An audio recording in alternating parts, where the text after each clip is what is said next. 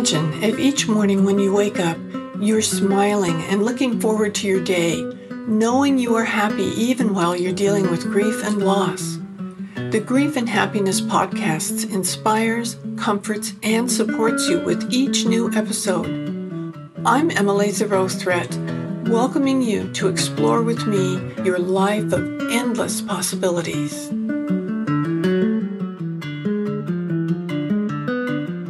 Aloha! I am very happy to bring to you today this podcast with Fleet Mall, who has a fascinating story that I think we'll learn much from.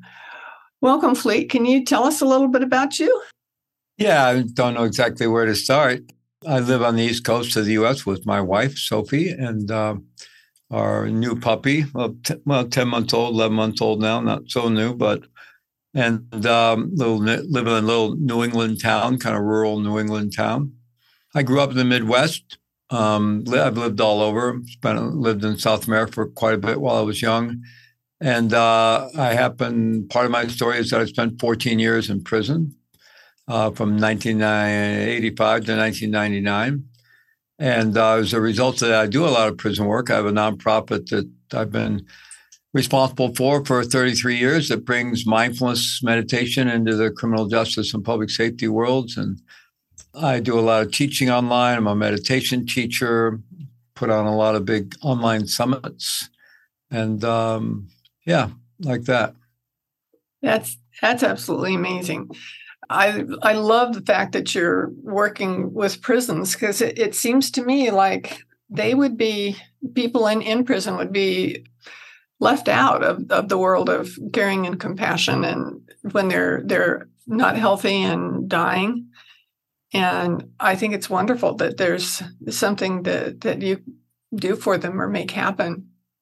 Yeah, I happened to do my time. I was incarcerated in a federal prison on drug charges back in 1985, and I ended up doing my time at the U.S. Medical Center for Federal Prisoners, which is the maximum security hospital in the federal prison system. And it was the height of the AIDS epidemic, and men were dying in terrible conditions there from AIDS and many other illnesses as well. And I, with another fellow prisoner, we started the first hospice program in a prison anywhere in the world that we know of. And that became a big part of my life during that journey, and continued to be. So that's been another major involvement of mine, is end-of-life care and hospice work. And, interestingly, I know that this, at least in part, the subject of your podcast has to do with grief. Been, a fair amount of research around grief with people who are incarcerated. And, they really are suffering from multiple kinds of grief. I mean, just getting locked up, there's already a tremendous amount of loss, obviously loss of your freedom, loss of being connected with your family, loss of your position in the world. There's a kind of what sociologists call a social death that you go through. You've lost your position in the world. And then, of course, we were working with men who were, receiving terminal diagnoses in prison, suffering from one illness or another. So there you are, already in prison, having already suffered a lot of loss and this kind of social death. And now you're suffering anticipatory grief over the possibility of losing your life and ending your life in prison. And so it's really, kind of multiple compound grief. And so a lot of that work in supporting men who were dying was really helping them, work their way through that as best we could. Our role was to be a helping friend.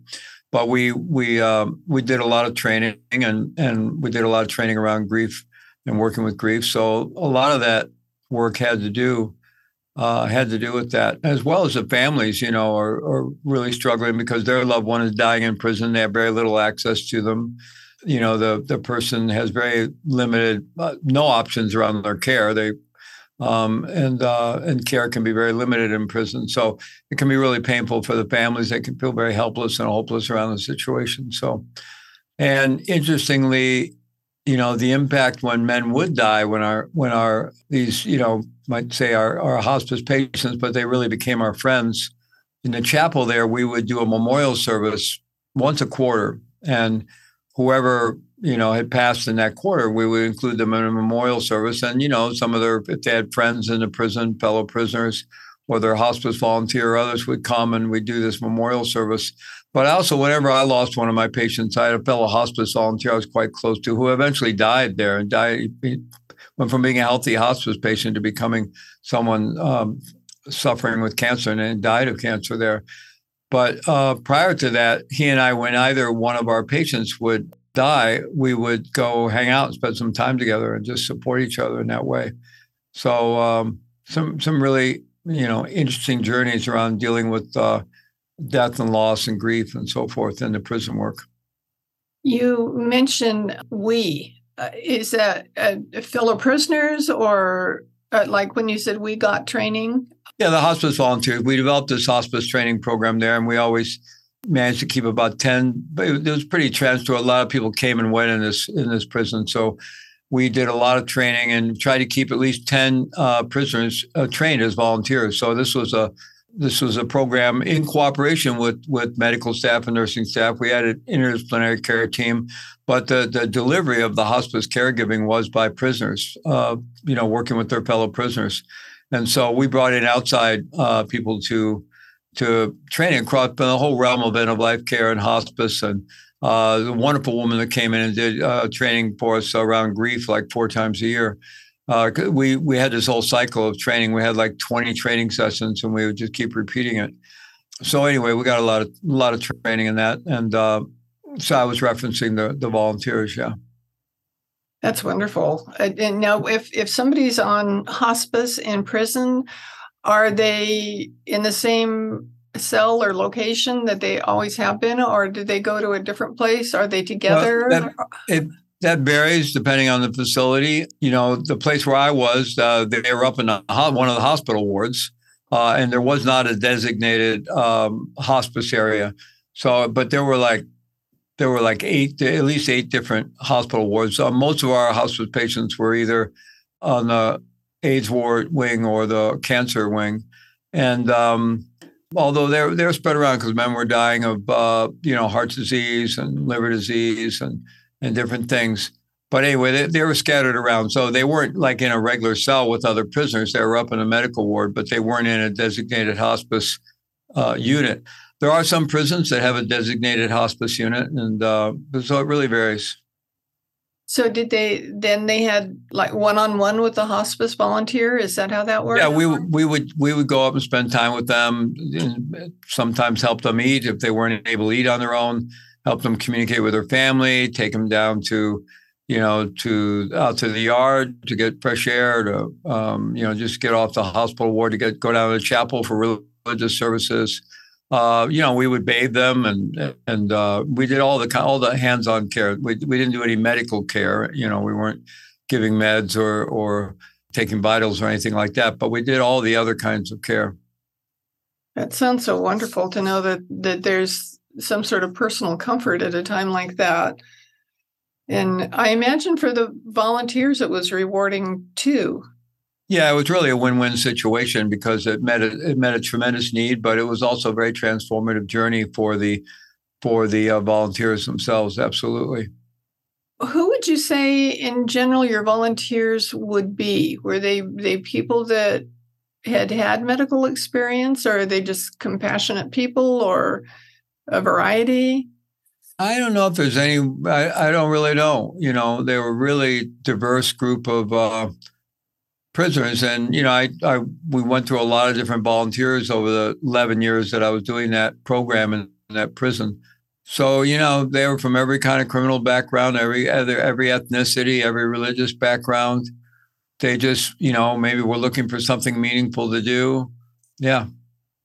What motivated you to create this program?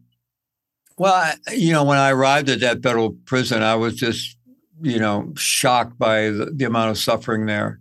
And the AIDS epidemic was really gaining steam. And they were bringing all the AIDS patients from other federal penitentiaries to this facility. And there was a lot of fear around it at the time. And they had the AIDS patients locked back in a secure ward in the mental health wing because for their own protection, because the general population of the incarcerated had a lot of fear, and they thought, the government's just experimenting on us to see if we catch AIDS, and they hadn't really done much education yet at all.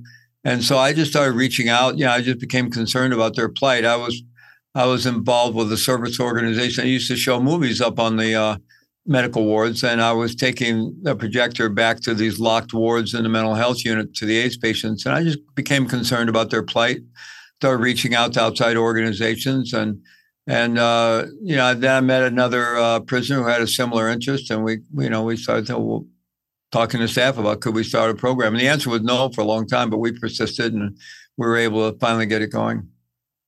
That's amazing. Did they have, in general, do they have hospice programs in most prisons, or? Well, they didn't have any then. This was the first one in the world that we know of. But as a result of our work, and I later started National Prison Hospice Association to get that model out into the world, there's roughly around 75 or 80 hospices in state and federal prisons in the U.S. of one kind or another, as well as more internationally. So it's became a whole movement. And there's been, major conference work done on it, and work within the National Commission on Healthcare and Corrections, and the American Correctional Association, U.S. Public Health Service, and the National Hospice and Palliative Care Organization. And we've been involved with all those organizations building that movement. Yeah. And are you still involved now? Yeah, I'm not doing direct caregiving now. A little training here and there.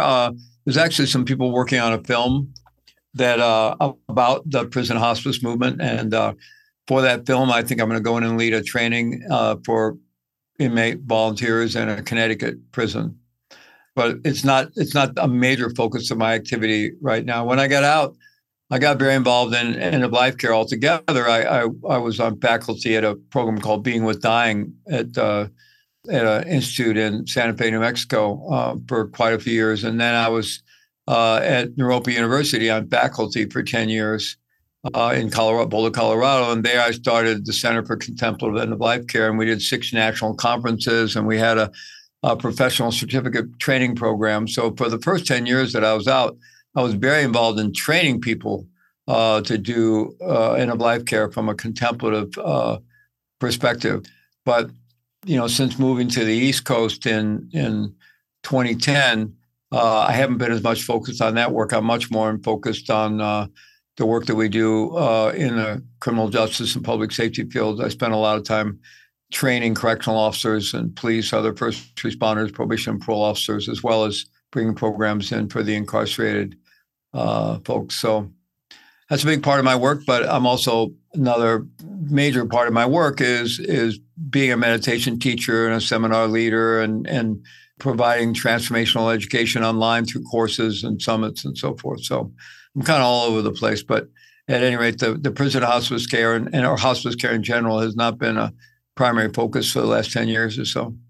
Not for any other reason than just, things shifted in my life. Were you able to do meditation programs in prison? Yeah, I led a meditation group for 14 years that I was there. Wow. And out of that started Prison Dharma Network and Prison Mindfulness Institute. And we have programs in prisons all over the world now. Mm-hmm. Wow. I just think mindfulness and meditation in prison, just that could change the world alone, I would think. Well, it helps anyway. We just did an online summit, a prison mindfulness summit, and we had, some wonderful speakers who were doing that kind of work in prisons and jails all over the U.S. So it is a big movement. It was kind of suppressed during the pandemic because the prisons wouldn't let people in for reasons of protecting staff and prisoners from getting COVID-19. But it's starting to open up again, and we did this summit to kind of open up the field and get it going again. And it's an interesting world to work in terms of, because it is a world of loss of all kinds and a lot of grieving and so forth, and being able to have a transformational relationship with that. Otherwise, you would burn out, right? Yes. I've had a tremendous amount of loss in my life, and I had a lot of loss right around getting out of prison. I lost my father 5 months before I got out of prison, my mother 5 months after I got out, the woman who'd been my girlfriend prior to being in prison, but we weren't romantically involved, but she was my best friend, died a year after I got out. And so there was a period there where I don't think I would have done direct hospice care at that point. Had too much loss. I needed to take care of myself. And then I lost another partner in cancer in in 2008. And very sadly, I lost my son 2 years ago, my son Robert. So I've had a lot of loss in my life. It's definitely been part of my journey. And trying to figure out, yeah, I mean, loss is very much part of life, as you know. And so, you know, you can really get knocked down by it. It can be really disorienting. You know, it's one of the things that most demonstrates to us that, you know, we're not, ourself is not, you know, limited to the skin encapsulated body. You know, we live within a matrix of relationships. That's where we really live. And so when we have major losses, it's like, who am I, right? There's this period of, you know, really disorientation, destabilization of who we are and our place in the world. And it takes quite a while to kind of reweave that matrix of our relationships and our sense of who we are. And so, you know, it's very much part of life. And I think it can be incredibly transformational if we can develop the skills to work with it in an inner way and to really embrace it.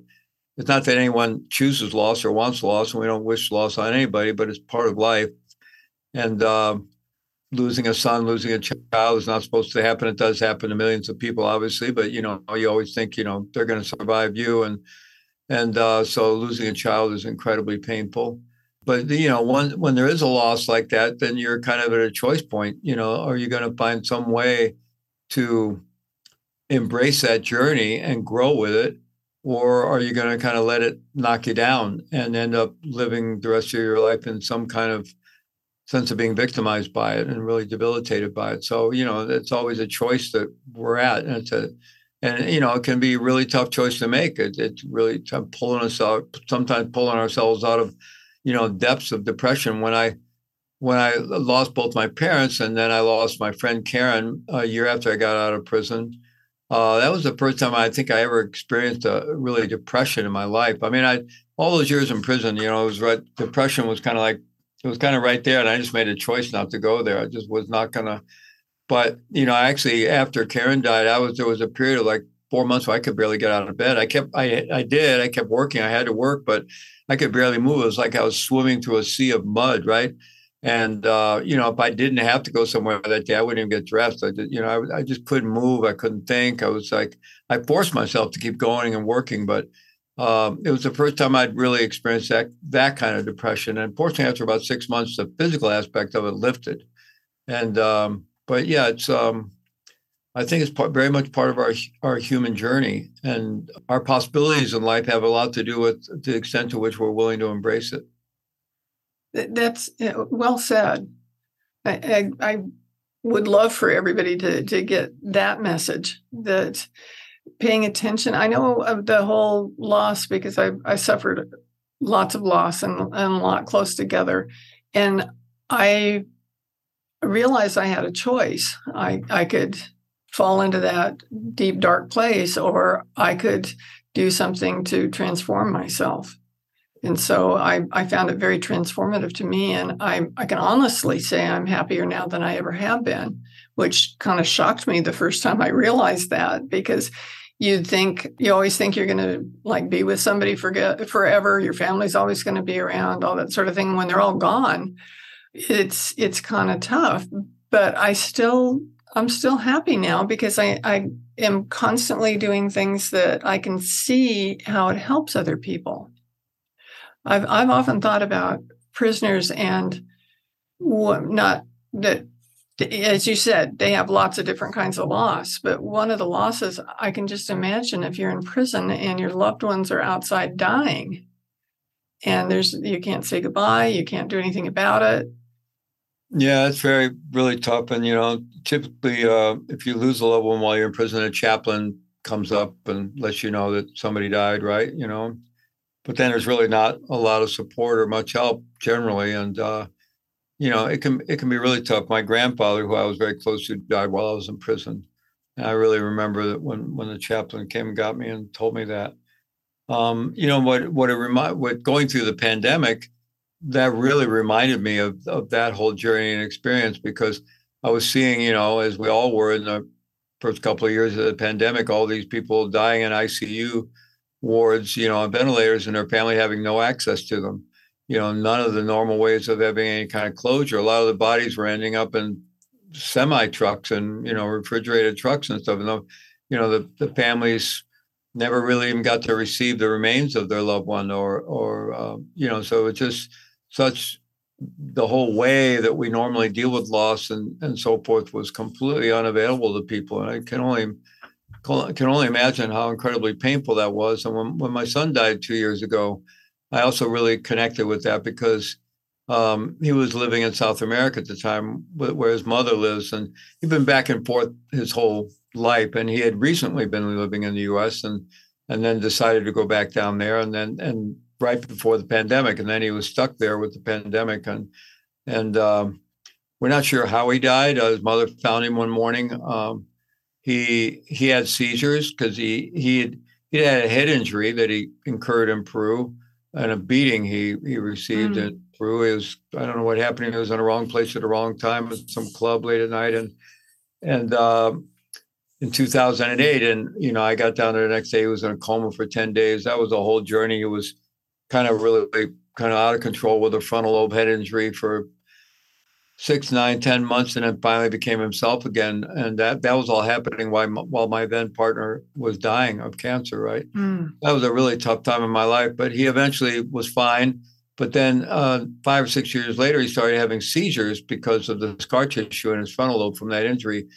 And so, sometimes he would wake up like around 5 a.m. with a seizure, and the seizures won't normally kill you, but they can trigger a respiratory event or a heart attack. And so we're almost certain that it was seizure related. We don't know. He could have had COVID. We don't know. But anyway, his mom just found him one morning and he was already gone. And but at any rate, I wasn't able to go there. You couldn't travel then. Peru wouldn't have let me in if I tried to go there. It was all completely closed.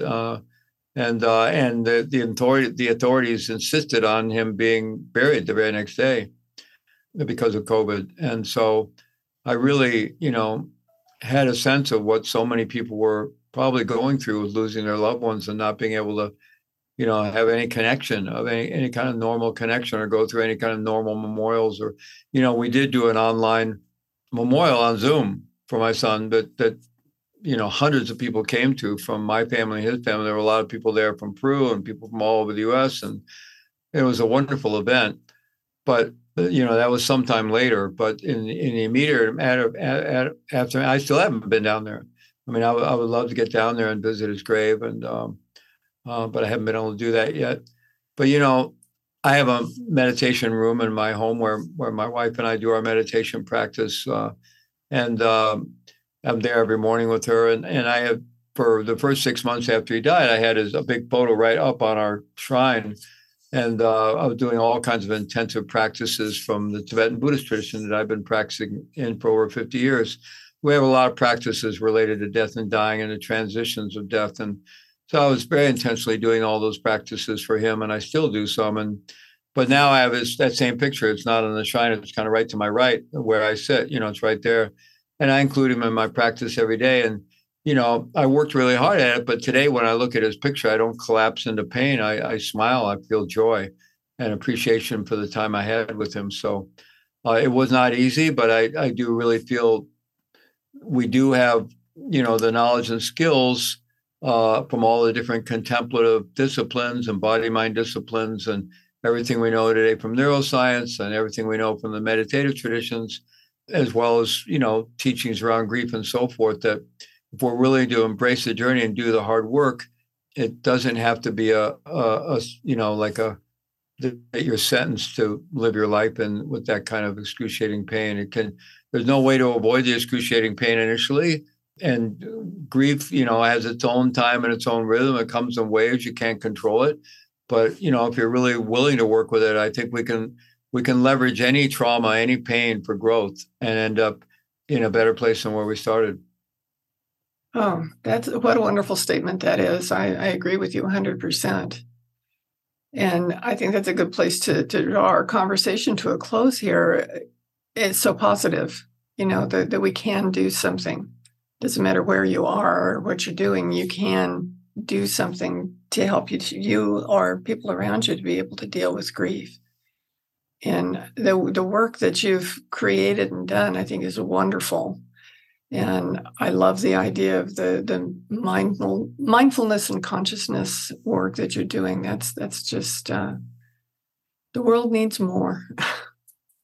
So, well, thank you very much, and great to connect with you and your audience. And I wish everyone the best. And we do have the resources. We have the internal resources. We need to learn how to access them, but we also don't have to do it alone. There's so much community available around just about any kind of trauma or loss you're going to experience. And so, doing the transformational work in community is really, really the best. So really wish everyone the best. I agree with you 100% there. And on the show notes under today's episode, you'll find more about Fleet and how you can contact him or see the work that he does. So thank you very much. I really appreciate you being here. And to my audience, I'll see you next time. Do you want more comfort, support, and happiness? Join the Grief and Happiness Alliance. Visit my website at lovingandlivingyourwaythroughgrief.com and read my book, Loving and Living Your Way Through Grief. Be sure to subscribe to our podcast, rate it, review it, and binge on all our episodes on grief and happiness. I can't wait to welcome you back to another episode